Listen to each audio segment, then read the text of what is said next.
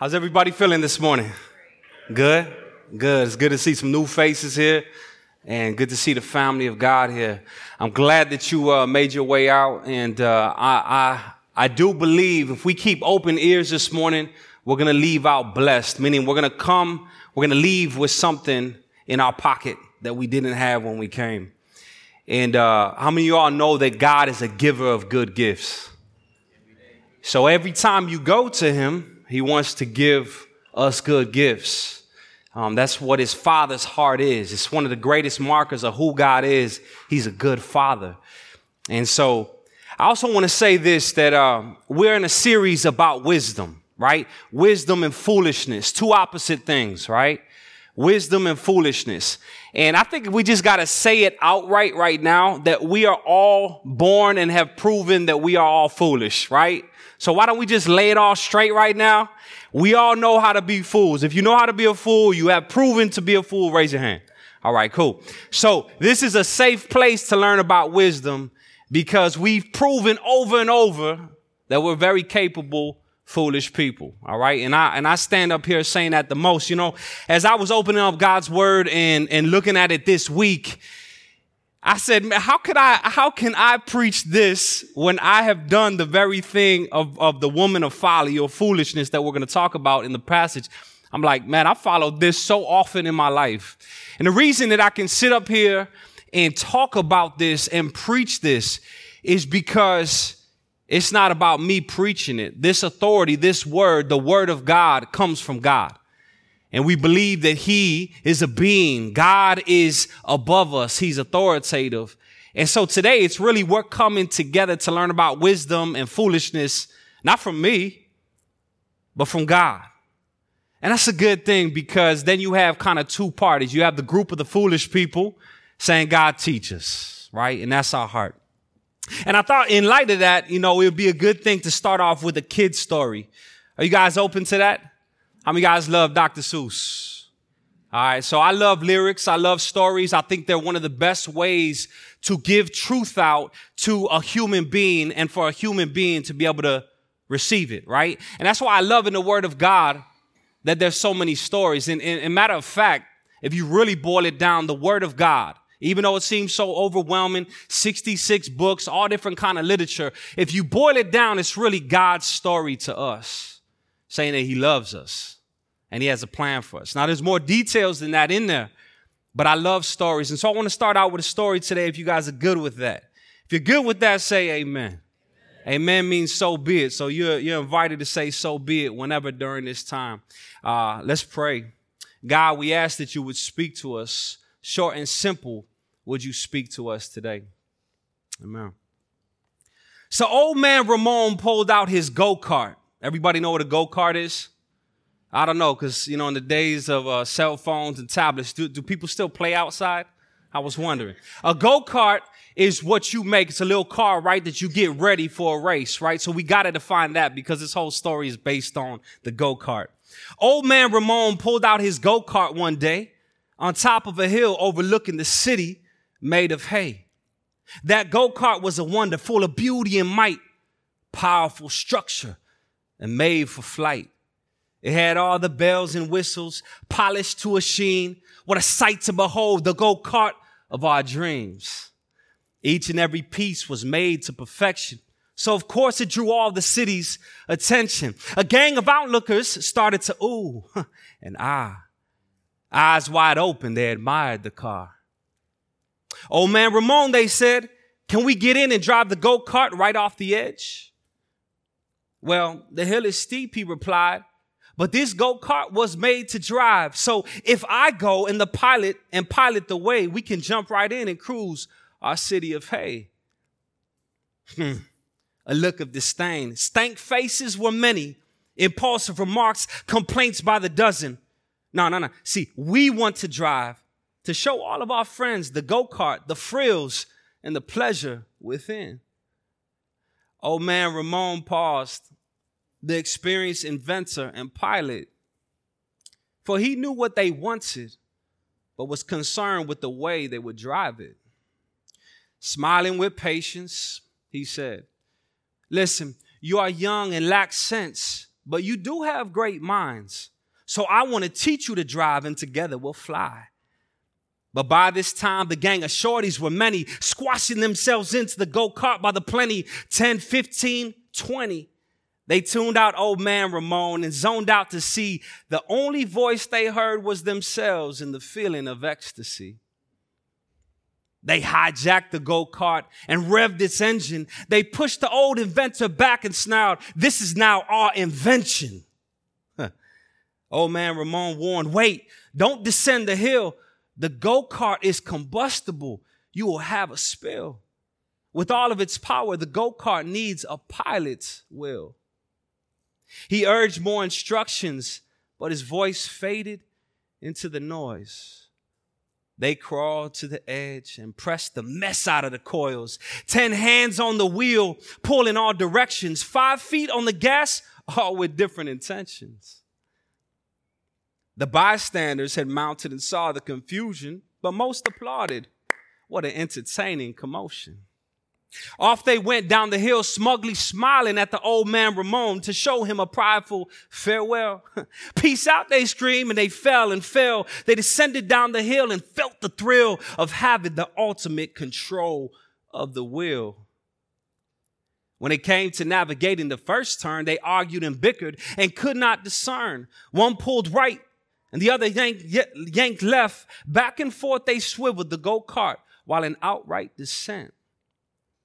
As the fork approached, the road grew thin.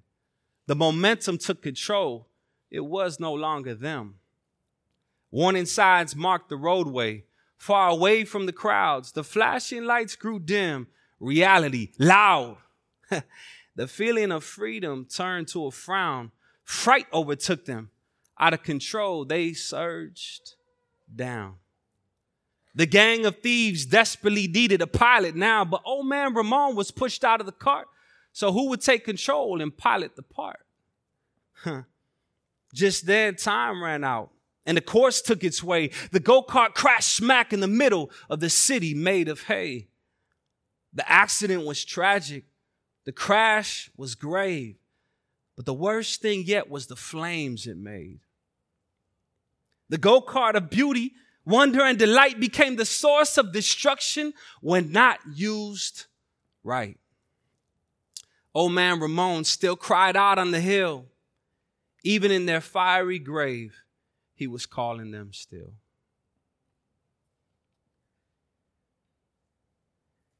Even in their fiery grave, he was calling them still. Lord, I pray again, because we're just like those misfits, trying to have control, trying to do life on our own, God. Would you give us insight from you today as you call out in a culture of a million different voices telling us how to live life? Would you call out this morning and remind your people that it's you who guide us? Would you call out this morning and remind some person or people today that actually releasing control to you is where they will find life, where they will find new life? Bless the dividing of your word right now, God. Spirit, may you minister to us, Lord. In your name we pray. Amen. Well, hey, listen, I hope that story was kind of clear. I hope you got the gist. A group of misfits trying to take control from the inventor, the pilot's hand. And to me, this was kind of a story that came to my mind that made me think of myself. It made me think of my culture. It made me think of my city. It made me think of humankind. And it was connected to the passage that we are going to break down today, which is Proverbs 9. So go ahead and open up to Proverbs 9. It's important that you do the work with me of dividing the word of God, meaning you put your eyes on the word of God. So open up to Proverbs 9. We'll be going through Proverbs 9, 1 through 18. In Proverbs 9, you hear two invitations, and really the whole of the Bible, whether you know it well or don't know it well, is this invitation of God calling out to us, God calling out to humankind who he made. And you see that real precisely here in Proverbs 9. You have two invitations. One from the voice of wisdom. Everybody say the voice of wisdom. And then you have the opposite, the voice of foolishness, right? And the way the author wrote this, the way that Solomon wrote this, right, was in a way where you have two parts, almost symmetrical parts, right? And in the middle, you're going to find the main point. So in Proverbs 9, the first thing that we'll read is the first side, right? And the second thing we'll read at the end of the passage is the second side. And in between, right smack in the middle, is the main point, We're going to follow this, the author's technique here, and we're going to do a little bit of compare and contrast, right? Compare and contrast to see what these invitations are. What is the invitation of wisdom? Or as we're going to find out, the voice of God. And what is the invitation of foolishness? As we're going to find out, is the voice of just the world, the voice of our hearts, the voice of our wantings for our appetites, right? So check it out. We're going to read verses 1 through 6. So let's start with that. Wisdom has built her house. She has hewn, that means carved. She has carved her 7 pillars. She has slaughtered her beasts. She has mixed her wine. She has set her table. She has sent out her young to call from the highest places in the town. Whoever is simple, let him turn here. To him who lacks sense, she says, come eat of my bread and drink of the wine I have mixed. Leave your simple ways and live. I'm going to read that again. Leave your simple ways and live and walk in the way of insight. So you're getting the gist of what this woman of wisdom, right? This voice of wisdom is calling out saying, man, come to my house. She actually sends out her servants to say to the city, yo, come in, come in. I got a house prepared for you. I got a meal prepared for you. And I want to love you. I want to welcome you in. I want to be hospitable, and I want to teach you how to live. Actually goes beyond that. This voice of wisdom says, I want to give you new life. I want to give you new life. All right. Now go ahead and jump down to verse 13. Maybe as you could throw up verse 13 there. We're going to skip the middle section. And this is the other side. So remember, compare, contrast. That's what we're going to do. This is the voice of foolishness calling out. The voice of foolishness. Verse 13 reads, the woman folly is loud. She is seductive and knows nothing. She sits at the door of her house. She takes a seat on the highest places of the town, calling to those who pass by, who are going straight on their way. And this is what she says. Whoever is simple, let him turn here. And to him who lacks sense, she says, hey, stolen water is sweet, and the bread eaten in secret is pleasant. But he does not know the dead are there, and her guests are in the depths of Sheol, or the depths of the grave, or dead, basically, right? All right, so let's think about what wisdom is offering, and let's think about what foolishness is offering. I don't know about you, but when I read these passages, I think of real life situations. Do you? Do real life situations or experiences come to mind when you hear this voice calling? Maybe I should say high school. Does that invoke any memories of wisdom and foolishness? Maybe I should say college. Maybe I should say the neighborhood or town you grew up in. Parties of people, different voices.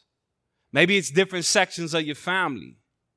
One calling out and you're like, man, I feel like that's good for me, but it may not be as attractive, or may mean like me taking a stance on some things. Or the voice of foolishness where it's like, man, that's quick and that's easy and that feels good and that's what everybody else is doing, and it tugs you this way.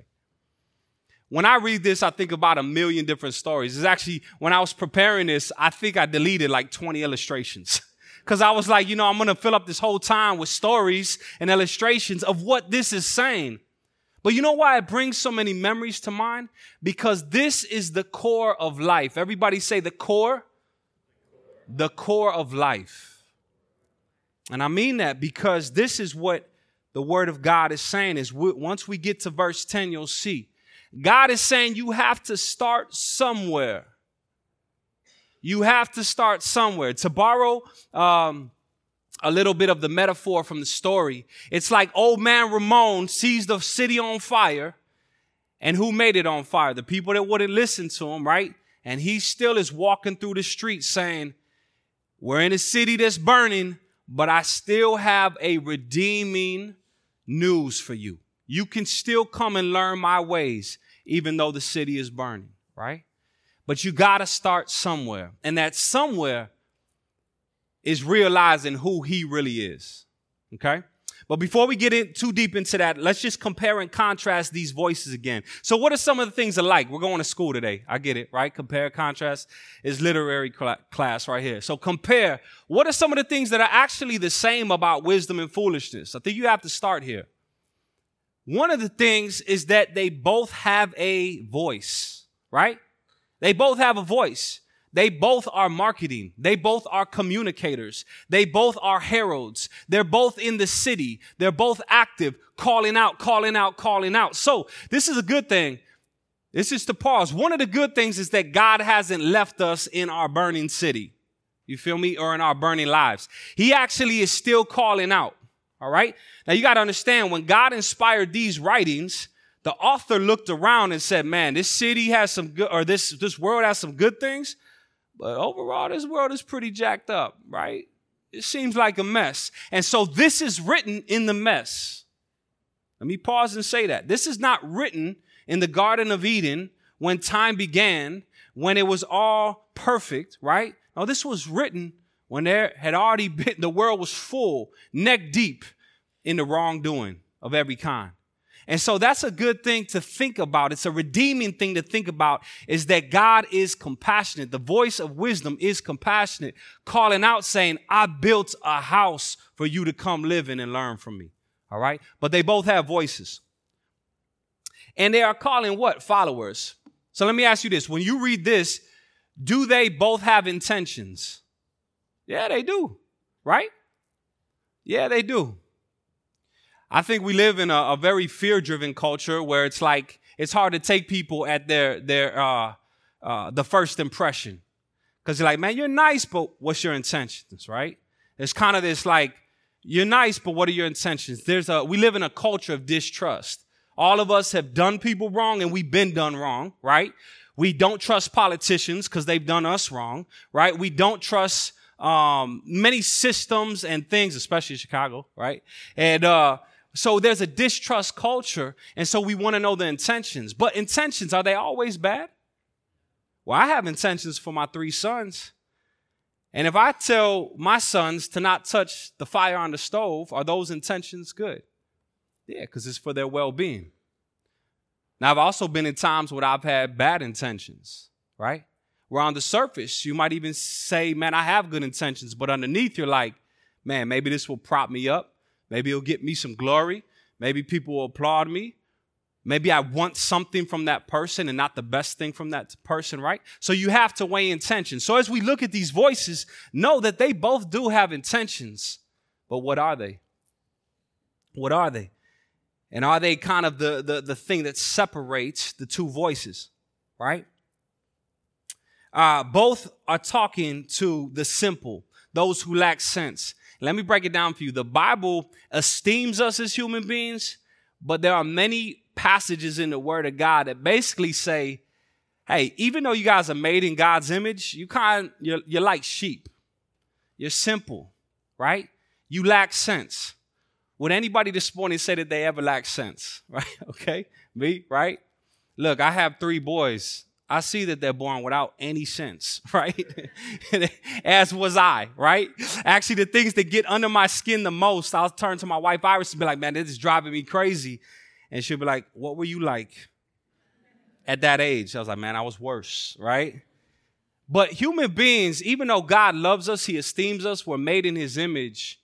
Because of sin, because of our foolishness that we all have, it's apparent that both the voice of wisdom and foolishness, they see people passing by and they don't call them, hey, wise ones. Nah, they say those who lack sense, right?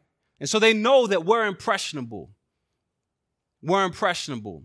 All of us are impressionable. I don't care how independent you say you are or smart or how determined.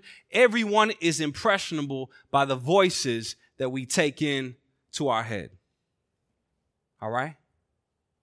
So if you buck up against that, it's going to be hard to kind of go into the rest of the sermon.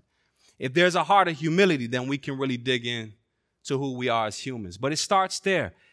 Wisdom knows that she can get followers, And foolishness knows that she can get some followers too, right? They're both offering gifts and a filling. They're both offering something, and they're offering you to be filled with something. But they're very different things, and they feel in a very different way, all right? So let's break down some of the contrasts. Wisdom is different from foolishness because, and these are just a few. You could tease out your own if you go back on this later, and I encourage you to go back into this text later this afternoon and really go through it and say, what are the two invitations here? And how does this apply to my real life? Because it will. It will. All right, but these are some that I took down. Wisdom is hospitable with good intentions, and she's prepared a meal. That means she values somebody. You ever made a meal for somebody? You won't make a meal for somebody that you don't value because it takes what? Work. And it takes what's the best ingredient in good food? Love, right? Love, right? And so you know when a meal is cooked and set up and prepared. I mean, it goes on to say she's built a house in the city. She's built a house in the city to say, man, come in. I love you. I've slaughtered my beast. That's an old school way of saying I've set the chicken out, right? I got the chicken out. I got everything ready for you. And I want you to come in. She's got intentions to love you and show you hospitable, a hospitable nature. She wants to talk to you and teach you, right? The other thing, she wants her guests' well-being. She wants life for her guests. She has compassion on the people passing by, knowing that they need good judgment. She sees a need in the people passing by. She also, she wants you to be full with her good food and wine. And the word of God often talks about food or bread and wine in a way that's talking about a deeper nutrition, right? So this metaphor is always very powerful, as we'll see later, the full fruition, the full completion of it. The Bible uses the word bread and wine often to mark fullness and completeness and a satisfaction and joy to mark, or wine to mark joyfulness, right? A festive celebration. And so she's not just serving you, your high school lunch here. She's saying, man, I put out the best for you. I put out the best for you. And lastly is this, in verse 6, in verse 6, she says, leave your simple ways and live and walk in the way of insight. Those two words are huge for me. She says, leave your simple ways and live.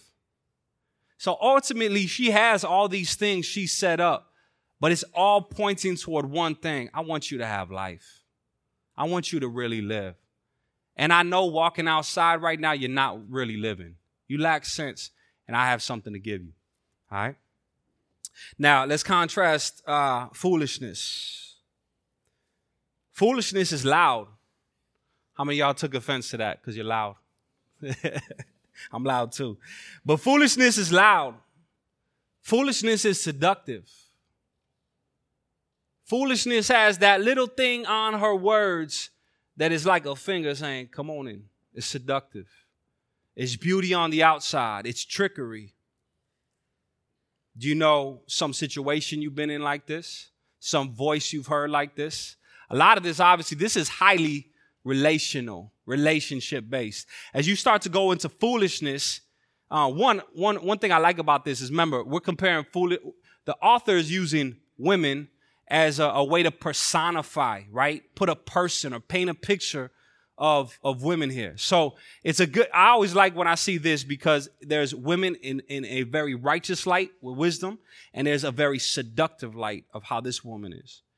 But it's a powerful picture when you think about it. And most often we know seduction in the idea of a relationship that baits our appetites and pulls us in, that says something that catches our ear because they want more than our ear, right? And you see that as you read this. Foolishness is it's candy. It's sugar, right? It's like, come on in. It's going to taste great right now, right? So foolishness is loud, seductive, but check this out, but knows nothing. So it's ignorant. It's ignorant. Foolishness is ignorant. When you say, man, that dude is a fool, or that rapper, he's a fool, or that singer, he's a fool, or that politician, he's a fool, it's usually because it's triggering something in you to say, man, they're talking a lot, but they don't really know anything. So they're just jabbering. And it sounds good. And it may sound popular, but they're just pulling you in. She wants people filled not with good bread and wine. She wants people filled with something she doesn't even own, stolen goods. So foolishness shows itself typically in the perversion of good things, right? Foolishness typically is like, okay, God made a good gift like sex. Let me pervert it. Let me get it to people quick without the relationship because it's a quick hit. Come on in. Here it is. It doesn't just apply to sex. It applies to anything. Quick money, quick fame, quick this, quick that, right? Something that's stolen, something you grab from somebody else. She's like, I got the goods, right? She is the con man on the street. It's like, yo, just give me a quick buck. I got this for you, right? So she's a tempter. She wants to give you quick pleasure. But her guests, where do they end up? At the table? No, they end up at what? The grave. She knows people lack sense and takes advantage of them. She doesn't have compassion, want to teach them, right? In essence, she's a predator. She sees the innocent, lack of sense person and says, I got a way in to take from that person. And it seems like she almost takes pleasure in that, corrupting people. It says, I like in the NLT, the New Living Translation, it says that those who were on their straight way, she pulls away from that straight way. She pulls them to a crooked path. Now, let me pause there. Does that bring up any thoughts in your mind about yourself or other people that you know and love? That were, oh man, they were doing so good. And then, man, this one voice came in. This one person came in. This one group came in and just enticed them away.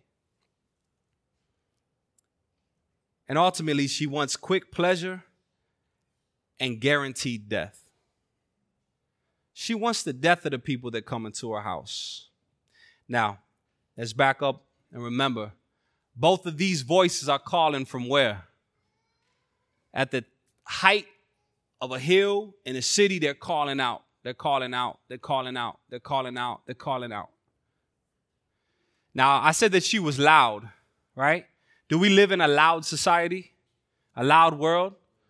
It was loud before social media. Now it's like double that, right? People constantly screaming their way, their way, yanking at the wheel, like the metaphor was saying. Go left, go right, not knowing where they're going. Loud, loud, loud, so you won't hear the compassionate, still voice saying, come in, I got something better. You don't hear wisdom saying, come in, I got something better. All right? So, you guys see the two different sides? Right? The author very clearly says, man, this is wisdom. This is foolishness. Okay, so for us who lack sense, if we say, yo, yeah, I can lack sense. I can be impressionable. I'm a sponge. I'm like a little kid. I can be gullible. If I accept that, who do I listen to? One has my left ear, one has my right ear. Sometimes I feel like the foolish woman has both of my ears. So what do? And this is where the author says, I got the answer. I got the answer, but you got to start from step one. And this is it. Look at verse 10. In the ESV, the translation we've been reading today, it says this: the fear of the Lord is the beginning of wisdom, and the knowledge of the Holy One is insight. I like this in the New Living Translation. It says this: the fear of the Lord is the foundation of wisdom. Knowledge of the Holy One results in good judgment. So you have to start with this. The beginning of wisdom starts with knowing a person. The beginning of wisdom starts with knowing a person. And this is where the author transfers from talking about wisdom and foolishness as like women, like the personification of women. Are you guys tracking me? Tracking with me? Because the author kind of jumps around. Here is where the author kind of turns and says, listen, that voice of wisdom, that's God. That's God. And so if you boil this down, you have God's way of doing things and you have your own way of doing things. One is wise and one is foolish. All right, so let's cut to the chase here. Let's cut through the poetry. You do have, every person can hear from God and every person can hear from the world. And there is two paths. It's pretty basic. It gets complex in how you make decisions, but it's pretty basic and it starts with a person. It starts with, what do you do with God? What do you do with God? And here it says the fear of the Lord is the foundation of living wisely. The fear of the Lord, knowing him, recognizing who he is actually the place where you start becoming wise. When you recognize who he is. But you could also turn it the other way. The lack of the fear of the Lord, the lack of knowing the Holy One of God, or the rejection of him is when you write your own book and you off to foolishness for your whole life. That's just where it is, right? Two paths. There is two paths here, very clear cut. And so in verse 10, we see what God is saying. The first step is recognizing and asking yourself, is God my author? Is God the author of life? And is he the author of my life? Does he have authority over all of this? Or do I? It's where life starts. It's where wisdom starts. Am I in the writer's seat or is he in the writer's seat? I mean, that's really where it starts. So let me break this down because you hear this verse all the time. Christians, family of God here that you've been walking with Jesus, let's open up our mind a little bit because we need to apply this over and over in our life. It's not just for salvation. It's actually for how we live life. The word, the idea of the fear of God. Fear is not like an ideal word in our culture. Everybody say semantic range. Yeah, we're going to school today. So check it out. Semantic range means you can use a word, but it can have many meanings, right? I love my rice. I love my wife. Is it the same thing? It shouldn't be. If not, I'm in trouble, right? Right? I love my rice. I love my wife. Love is there, but it has a different degree of what it means, right?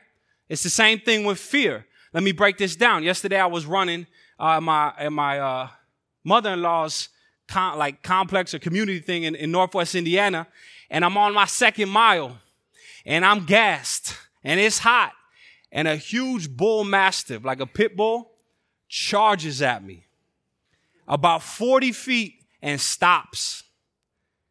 Did I fear for my salvation? I didn't, because my salvation, I know I'm saved, I'm clean, and the Lord loves me. So I didn't fear for my life, my salvation. Did I fear for my arm and my leg and my face? Yes, right? So the semantic range of fear right there, it was a degree, and that is based on the object of the fear. So I fear the dog, but I don't fear the dog over my salvation or my soul. I don't fear the dog over my family because they weren't there. I know he's not intellectual enough to kill me or bite me and go find my family, right? So he was limited in his threat, right? The next level up from that was when I was swimming in the Pacific Ocean. A beautiful thing. How many of y'all love the ocean? Beautiful. If you respect it, if you love it and you use it and you honor it, you can enjoy it, right? You can really be in awe of it. And I was swimming there in Cabo San Lucas, and I love swimming, so I was in it, right? And it's like 6 feet tall, and then a swell came, and it went from like 5 to 6 feet to what I assumed was like 10 to 12 feet, right? And I was no longer moving through it; it was just moving me. And I had a moment of terror. I'm a great swimmer. Am I going to do anything against that? No. Why? Because it's much larger than me. I passed the threshold of me being in control, and I realized, man, I'm in awe of this ocean. So that's another step of like the fear of the ocean, is that I can be in it, but I recognize it's much greater than me. Many levels above that is when I truly came to know God in reality in my life. And it was when I was 15. And it was when the knowledge of the Holy One and the Word of God that I heard preached to me just like this, and in relationship and through my parents and through many people, finally did a reckoning on me. And it was when I was 15 when God showed me the fear of the Lord, or gave me the fear of the Lord. And that came because I compared myself to Him. I compared my ugliness inside, even if I could be pretty on the outside or act the part, man, I realized my sin was it was the grave compared to His life. It was so dark and twisted and perverse compared to his beauty and his perfection. And then I realized he was over time and that my life was limited. I had just seen one of my friends get shot a block from here. And it made me think, oh, I'm not the Lord of time. I don't dictate when I was born and when I died. And so once that was an attribute that said, man, whoo, he's the author. He's bigger than my life. Wow, he's over time. So he's not only over holiness, he's over time. But I'm living my life like I'm my own author. And that resulted in me saying, God, forgive me. Give me new life. That was when I entered into wisdom's house. So when we read the fear of the Lord is the beginning of wisdom, the last thing that I wanted to do today when talking about wise decision making is to give you a self-help book and equations. Your life will be wise if you stay in the place of saying, God, you're greater than me and you love me and I need you. That doesn't sound like rocket science, but it is for life. Like I said before, it's the core of life is reckoning with a person. And that person is much greater than you, and he loves you. Matter of fact, he's the author of your life. He knew when you were born. He knows when you'll die. He knows all of your days. He knows your tragedies. He knows your shortcomings, and he still calls to you and say, come into my house. Come into my house, man. Stop trying to live your life on your own. Just submit to me, because when you submit to a father with perfect intentions, it's a safe place. It's a good place. It's not the seductress, foolish place. It says the whole opposite of that. Come into my house and let me destroy your life. These are the two voices calling to us, and God is calling to us today. You may know him. You may know him and been walking with him for a couple of days or a few years. But I do ask you, do you need a good reminder that he is the author? He is the authoritative voice over our life. I want to pause here to say this. I'm in I think the third wave. I mentioned I came to Christ at 15. I'm 36 now. And I was just telling my brother this. I feel like I'm going through the third wave of friends that said that they were loving Jesus, kind of departing and saying, I'm kind of done with God. And some of these people have said, man, I have been walking with God for 10 years, 15 years. Some of them have done ministry together, served together, been a part of all these different things. And yet I find them, I just had 2 conversations in the last week that basically said, I don't know if, they didn't put it this way, but God is the author. And it came through this. The disbelief that God can author his word. That he can author the Bible, that he has the ability to communicate himself. And I challenge you in this. When you allow yourself to displace God from being the author of life and the author of the word of God, you become your own author. You make God not God. You basically say, the author can't communicate himself, and so I distrust all of his words. And it can start with a trickle. It can start with a little numbness. It can start to listening to that voice of foolishness being like, I like this narrative better than God's narrative. Did you hear me on that one? It can start with saying, I hear the voice of foolishness on this issue in culture, whatever it be, and I kind of like this narrative that the human beings are writing here more than God. But once again, it relates to the authoritative voice comes from what? The authoritative person. The authoritative God. Is that making sense? It's like if I authored, if I authored this little kid story today, right? So Jasmine comes up to me and I don't like the story, let me author it. I'm like, that's my story. How are you going to do that? How are you going to take control, right? Now, that's just 2 people going back and forth. I'll be like, write your own story, right? But God, being who he is, before reality was created, he creates reality, and human beings look back to him like, we don't like your story, we're taking control. You're just a co-writer, and guess what? After a while, we're not even going to let you co-write. We'll write our own story. We'll write our own definitions.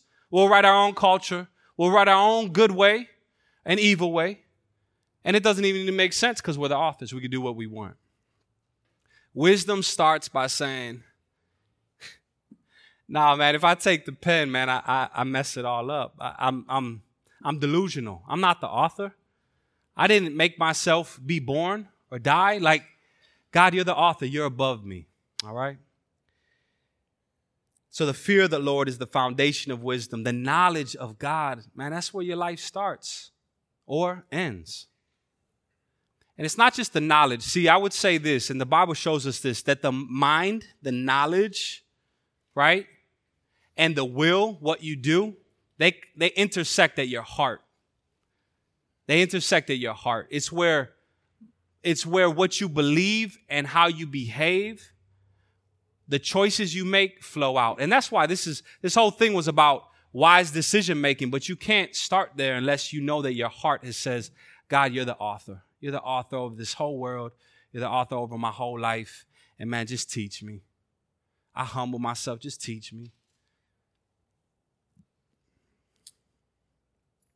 The crux of a wise or foolish life is whether you accept that God is the author and the authority over life.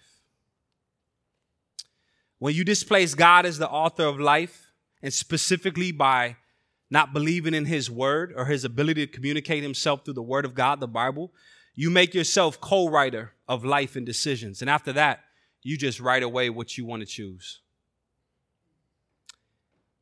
And I have seen that, sadly I say this, and there's always, well, I'll get to that. In this third wave of seeing friends basically say, I'm kind of done with the God of the Bible. I don't believe it anymore. Destruction follows in their life. It may look different ways. Some of them have departed and got crazy rich, got high-powered jobs, and have ended up empty. And they told me so. Some of them have chased the entertainment, the fame, and they've chased all the things in the artistic world, which is forever now is definitely part of the center of our world, right? The likes, the Instagram fame, all of that. And it's destroyed their families, destroyed their marriages, it's destroyed their own self-control away from vices and destructive habits. It's just like choosing the foolish way is exactly what the proverb says here. It leads you to the grave.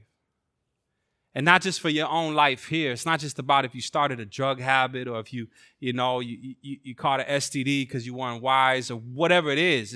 It's not just the temporary things. It's that ultimately those little steps lead toward the grave away from God, and they lead to the eternal grave, which is the epitome of being away from God's presence. That's hell. And so this base wisdom here is to have God. God is saying, man, come live the good life with me. Receive forgiveness. Man, let me make you new and avoid that destructive path. Two other things I want to ask here is the frequency of authority. And this is for mainly those of us that follow the way, Jesus. How often are you placing yourself under the authority of the author's voice? This is what really matters here. I love the beautiful picture that it's a voice of wisdom saying, come eat with me. There's a community involved there, right? Come sit down at the table, be with me. So it's a relationship that says, let me continue to talk to you. And so Edgewater, family of faith here, Christian, if you've been following Christ, are there areas that you're like, I'm trying to squirm away from the table of sitting under God's authority? Well, then I will tell you, and I know from my own experience, that's going to result in unwise decisions, even though you're a part of the family of God. Do your choices matter as a Christian? Yes or no? Yes. We often say the Lord is sovereign. He's sovereign over our mistakes. He can redeem our mistakes. Yes, he can. He is like old man Ramon walking through the burning city, and he's still redeeming us in our brokenness. But we also have a free will. Our decisions matter, and we're held to those decisions. And God wants to give us rewards for wise decisions. Not that we earn his love, but out of his love, out of being in his family, he's like, man, pursue me. Let me author your decisions. All right? And so the frequency of sitting under God's voice, which you're doing right now, not mine, the word of God, sitting under the word of God, believing that that word is infused with the Holy Spirit of God, the Spirit of Jesus that speaks through it, that it's a living word, and doing that in community, loving the church family, even if you've been done wrong in the church family or you want to avoid it, it's the best thing to be around the table in a church family that lifts high God's word and says, hey, in humility, we all got to learn from him. Let's sit at the Father's table and learn, right? So I want to question you where you're at right now. If the Spirit's putting something on your heart where you can identify a place where you have been unwise, I would make the claim that it's because you're trying to remove yourself potentially from the authority of what God's word is saying, right? And putting yourself under that authority, God's word cleans us. Even better said, God cleans us, right? And so you, as believers in Christ, we need to be frequently under the word of God. What does the word of God frequently compare us to? Like I said before, sheep, right? Who lack sense. Sheep, are they forgetful? Absolutely. Are we? Absolutely. Absolutely. I had a friend ask me in high school when I was at Sullivan, why do you keep reading the Bible if you've already read it over and over? I said, brother, because I forget it not as soon as I read it, but seasonally, I need to read it over and over because I need instruction over and over. It's just my makeup. But guess what? The sweet part about that, it's not just about doing the study, because God's word is his word that's part of a relationship. Once again, it starts with a relationship. So sitting under God's word in community, letting other people pour into you will help you to make wise decisions and cut off the foolish decisions. Have you ever been there? Man, if I could tell you how many times my sisters who love the Lord said, man, don't get with that female because that's a foolish decision, right? How many times has a brother or sister or a group of people has said, man, don't do it. Don't do it. We love you. We're telling you. So in the counsel of many who love the Lord, there is wisdom. Another proverb says, right? And so don't isolate yourself. And this typically happens in relationships. When you have a relationship in secret, nobody can speak into it. When you have a relationship that's open and has counsel that can pour into it, it will pour into a wise relationship. This applies to other things too. So once again, this is not an equation per se of whether you should go to college or go to the workforce, what's wise. It's the discernment within the community, sitting with God at his table, letting other people speak into you. You're going to establish and build your life in a wise way and honor the Lord. So don't isolate yourself. And the last thing is this. This is the ultimate. Everybody say the ultimate. This is the ultimate. Jesus says, this is what he wants for us. This is Christianity following Christ, like minimalized to the bare essential. Is love what? You can love the Lord your God with all your heart, with all your mind, with all your soul, and love what? Your neighbor as yourself. I see it in this proverb in this way. Following Jesus and being wise in him ultimately comes down to, do you love him? In 1 John, Jesus says, if you love me, you'll do my will. You'll do my commandments, even if you don't want to, right? And we're all like kids, like, come on, man, don't tell me to do this. I don't want to do this. But I love you, Pops, so I'm going to trust you and I'm going to do it, right? Ultimately, making wise decisions and having a wise, established life and staying away from the foolish, destructive voice will come down to this. Do you actually believe Jesus is real and is the author of life, and then you love him back? Because when you really love somebody, it will direct your decisions. And it's the ultimate. Loving the Lord your God will help you love your neighbor. Loving the Lord your God, really think about like self-love. You hear it all over. You actually will love yourself much more as you find yourself in the Lord, right? Loving the Lord your God will help you love your broken community, your broken family, right? But it's out of a love. That's like the highest thing. 1 Corinthians 13 talks about it. The greatest of these gifts, all of them, is what? Love. But love shows itself through, say it with me, will, decisions. I love my wife, so I will not go chase what my eyes want inside. I love my church, so I will not isolate them if somebody hurts me. I love my family, so even though I don't want to go to that thing, that barbecue, maybe I'll go because I need to share Christ's love. Love propels action. And if it comes from a love of God, it will be wise. Write that down. Love for God propels action.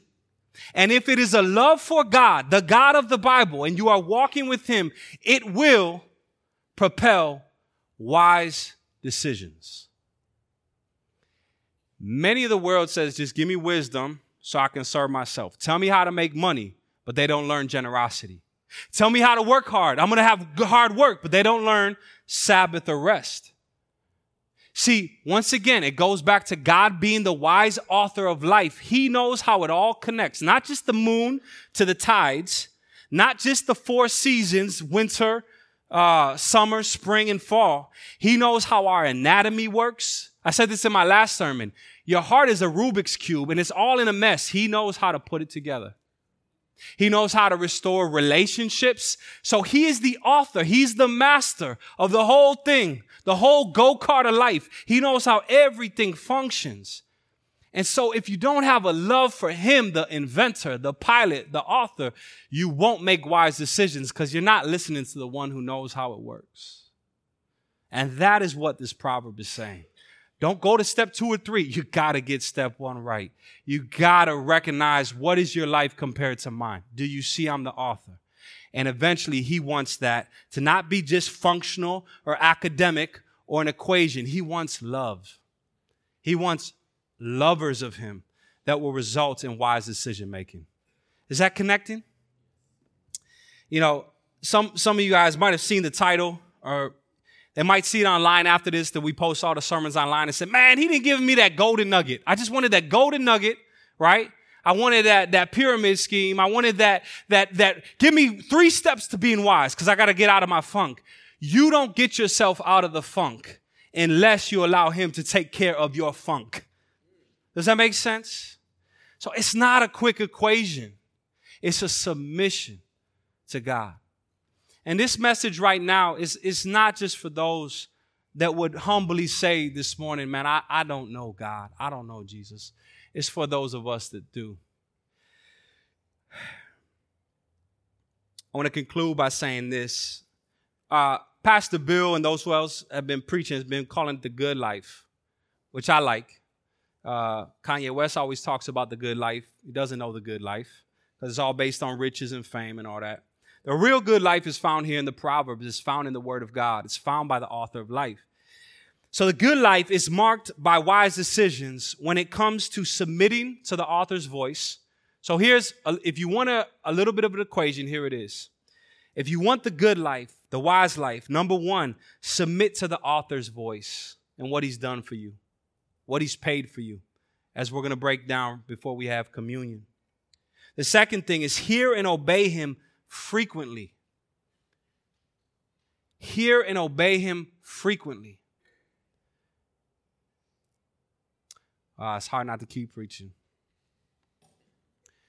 Most of those that have walked away the last couple of weeks, after we've gone round and round in circles about why don't they believe in the Lord anymore or love Jesus, they've continued to say, well, I just like some of Jesus' words. I said, when's the last time you actually read the book of Matthew and all of his words? When have you read the Bible last? And every time it's been months or years. So there's a disconnection of sitting under the voice of the author. So I exhort you, brothers and sisters in Christ, sit under the voice of the author audio Bibles, read it, study it, do it daily. Don't let it become month after month after month. Because I will say this, yes, you are bought by the Lord. You are filled with this Holy Spirit, but your head is still wide open with free will. And all the voices of the city are calling out to you, trying to replace the narrative of truth. What will be your voice of truth? So sit under the word of God. Don't isolate yourself from the family. If you got some issues in your heart, maybe God has kind of churned them up today, some hurt that you don't want to be involved or let yourself get too deep into the family of God, I want to encourage you this. God can heal you, but he's going to heal you when you come to his table and you open up to people discerningly and you let other people love you with his truth. None of us is meant to be in the house alone with God. He calls a family.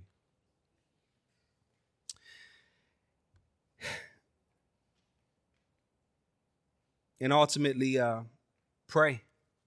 Ask the Lord that he would help you to gain a love for him. You know, let me just be candid, man. How many of you guys hate your appetite sometimes? You're like Paul in Romans 7. I hate what I do. I don't do what I want to do, right? You know what will starve out those things, starve out the foolishness of your heart in the world? A love for God. It will fill your heart. And guess what? You have some work in that, but what's going to help us in that? Man, I challenge you this. Say, God, man, re-invoke a fire and a love for you. And help that love to start pushing out the seductress voice calling me to things. I just want to say by way of reminder, the voice of foolishness denies God's authorship. It tunes out his counsel. And ultimately, it hates his voice. So the house of foolishness over here, it actually hates the voice of God. It hates everything that God defines as good and right. And eventually it says, I hate that you're continuing to try to define my life. But don't listen to a foolish king over here, a foolish woman's voice, a foolish voice calling out, because it leads to death. Choose life today. Choose life. Jesus says those who seek their lives will lose it, and those who lose their lives will gain it. So I'm going to ask you this. Lose your life to Jesus today. If you have in the past, lose it again. Be reminded that you've lost your life to Christ. Let's be reminded of that. It's a beautiful thing to lose your life to the one that can give you life. And if you don't know Jesus Christ today, I'm going to tell you this. God's talking to you. Not my voice, but the voice of his word, the voice of truth is saying this. Man, I got life for you. I love this picture. I just read it in an article. We don't come to the cross of Jesus empty. No, we come with all our junk. And he pushes and pulls it away. All our sin, all our destruction, all our listening to foolishness, and he replaces it with forgiveness that makes us whiter than snow in our soul, with mercy because we've all fallen, with grace because we don't deserve any of his love, and he replaces his ultimate love and forgiveness in your hands and over your whole body. He makes you new. Just like verse 6 says, come into my house. I want to give you new life. And if you don't know that life this morning, I'm gonna ask you, I'm gonna call out in the city right now. Don't put him off. Jesus Christ is the way, he's the truth, he's the life, he's the forgiver of sins. He authored this whole thing, and if it doesn't make sense, it's because you don't know him. Come to him and it will make sense. And he will forgive you of your sins. He'll make you new. Don't push him off. Don't push him off. Because if you push him off, you will put on this voice of foolishness. It will just be a reaction. All right? Jesus is calling you to himself. All right? He loves you. He made you. And he wants to make you new. Forgive you of your sins.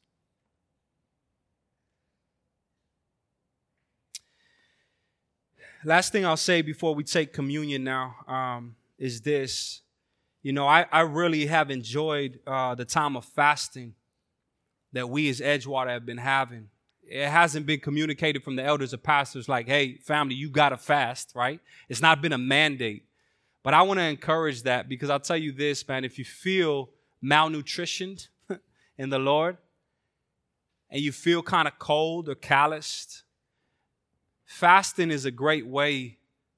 Turning off social media for a while, turning off food for a while, whatever it is, to kind of reclean your ears to listen to God, of where maybe he needs to kind of call you back to wisdom. And so I just want to encourage you. It's been good for me the last month. It's been uncanny that the times that I've turned things off, God has said, okay, my son, let me deal with your heart. Don't be afraid. Come into my house. I'm going to deal with you. I'm going to raise you. I'm going to clean some things, and it's been refreshing. And so I just do encourage you, like a hunger for God will set things right in your life. So seek the Lord in praying and fasting if you find yourself in a dry place. And we're praying that the Lord continues to really revive our family here. Let's pray, and the elders can come forward. Wow, Heavenly Father, you're good.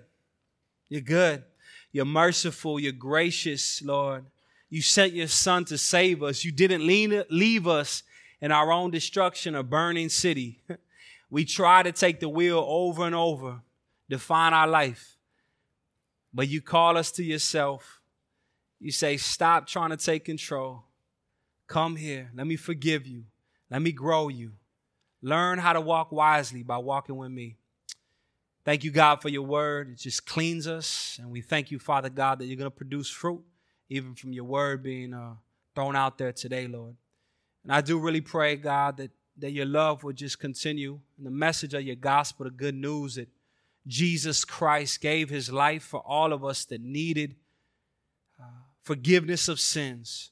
That today, God, under the sound of my voice now, that anybody that calls out to you and says, Jesus, I need you. Rearrange my life.